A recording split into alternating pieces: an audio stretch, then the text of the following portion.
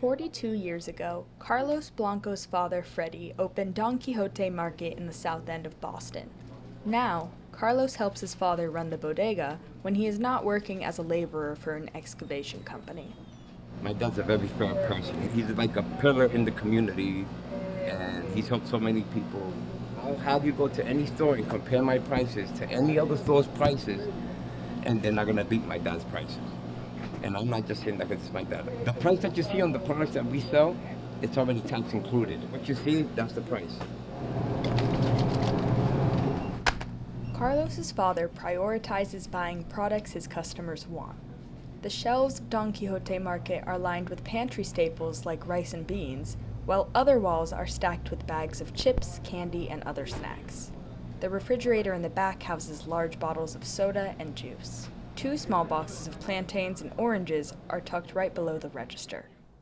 I know to stay away from all these things here. It's a free will of choice, your choice. We're not like putting it on you to buy or anything like that. You come in here, it's something you look for, we have it. We are more than happy to serve you. It's business, right? Some cities in the U.S. have imposed junk food taxes to curb rates of obesity, heart disease, and other common health issues, especially among lower-income communities. Boston mayoral candidates addressed this topic in an interview with Boston.com, and both agreed that a tax would only make things more difficult in terms of food access.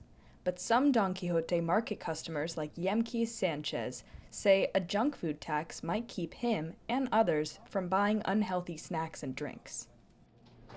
I'd rather spend my money in healthy things than in junky food. I believe that probably sugar is one of the problems. And at the same time, it's one of those products that the industry use in order to create addiction to people, and people can buy more. Professor Park Wieldy, an economist at the Friedman School of Nutrition Science and Policy at Tufts University, believes that a junk food tax should not be ruled out of either of the candidates' agendas, since the money could be used to fund other public sectors in need of support. I think public health nutrition people sometimes propose that the revenue be used for nutrition education, but when there's extra revenue from the tax, sometimes it's good to focus on other social issues, even if they're not related to nutrition, because that helps build the community support for the tax as a package. Small business owners like Carlos Blanco's father are more concerned with how a junk food tax would affect their buying costs and customer shopping habits. People will try to steal more. They can't afford it. We already go through it, so I can imagine things just get more expensive.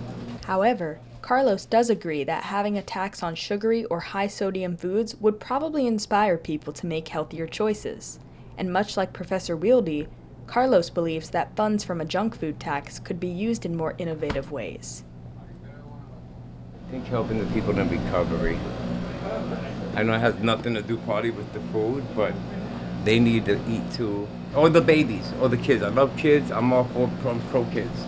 They could probably go to giving them better food in their WIC voucher. I think that would be a great idea. For WTVU, I'm Emma Kapelowitz in Boston.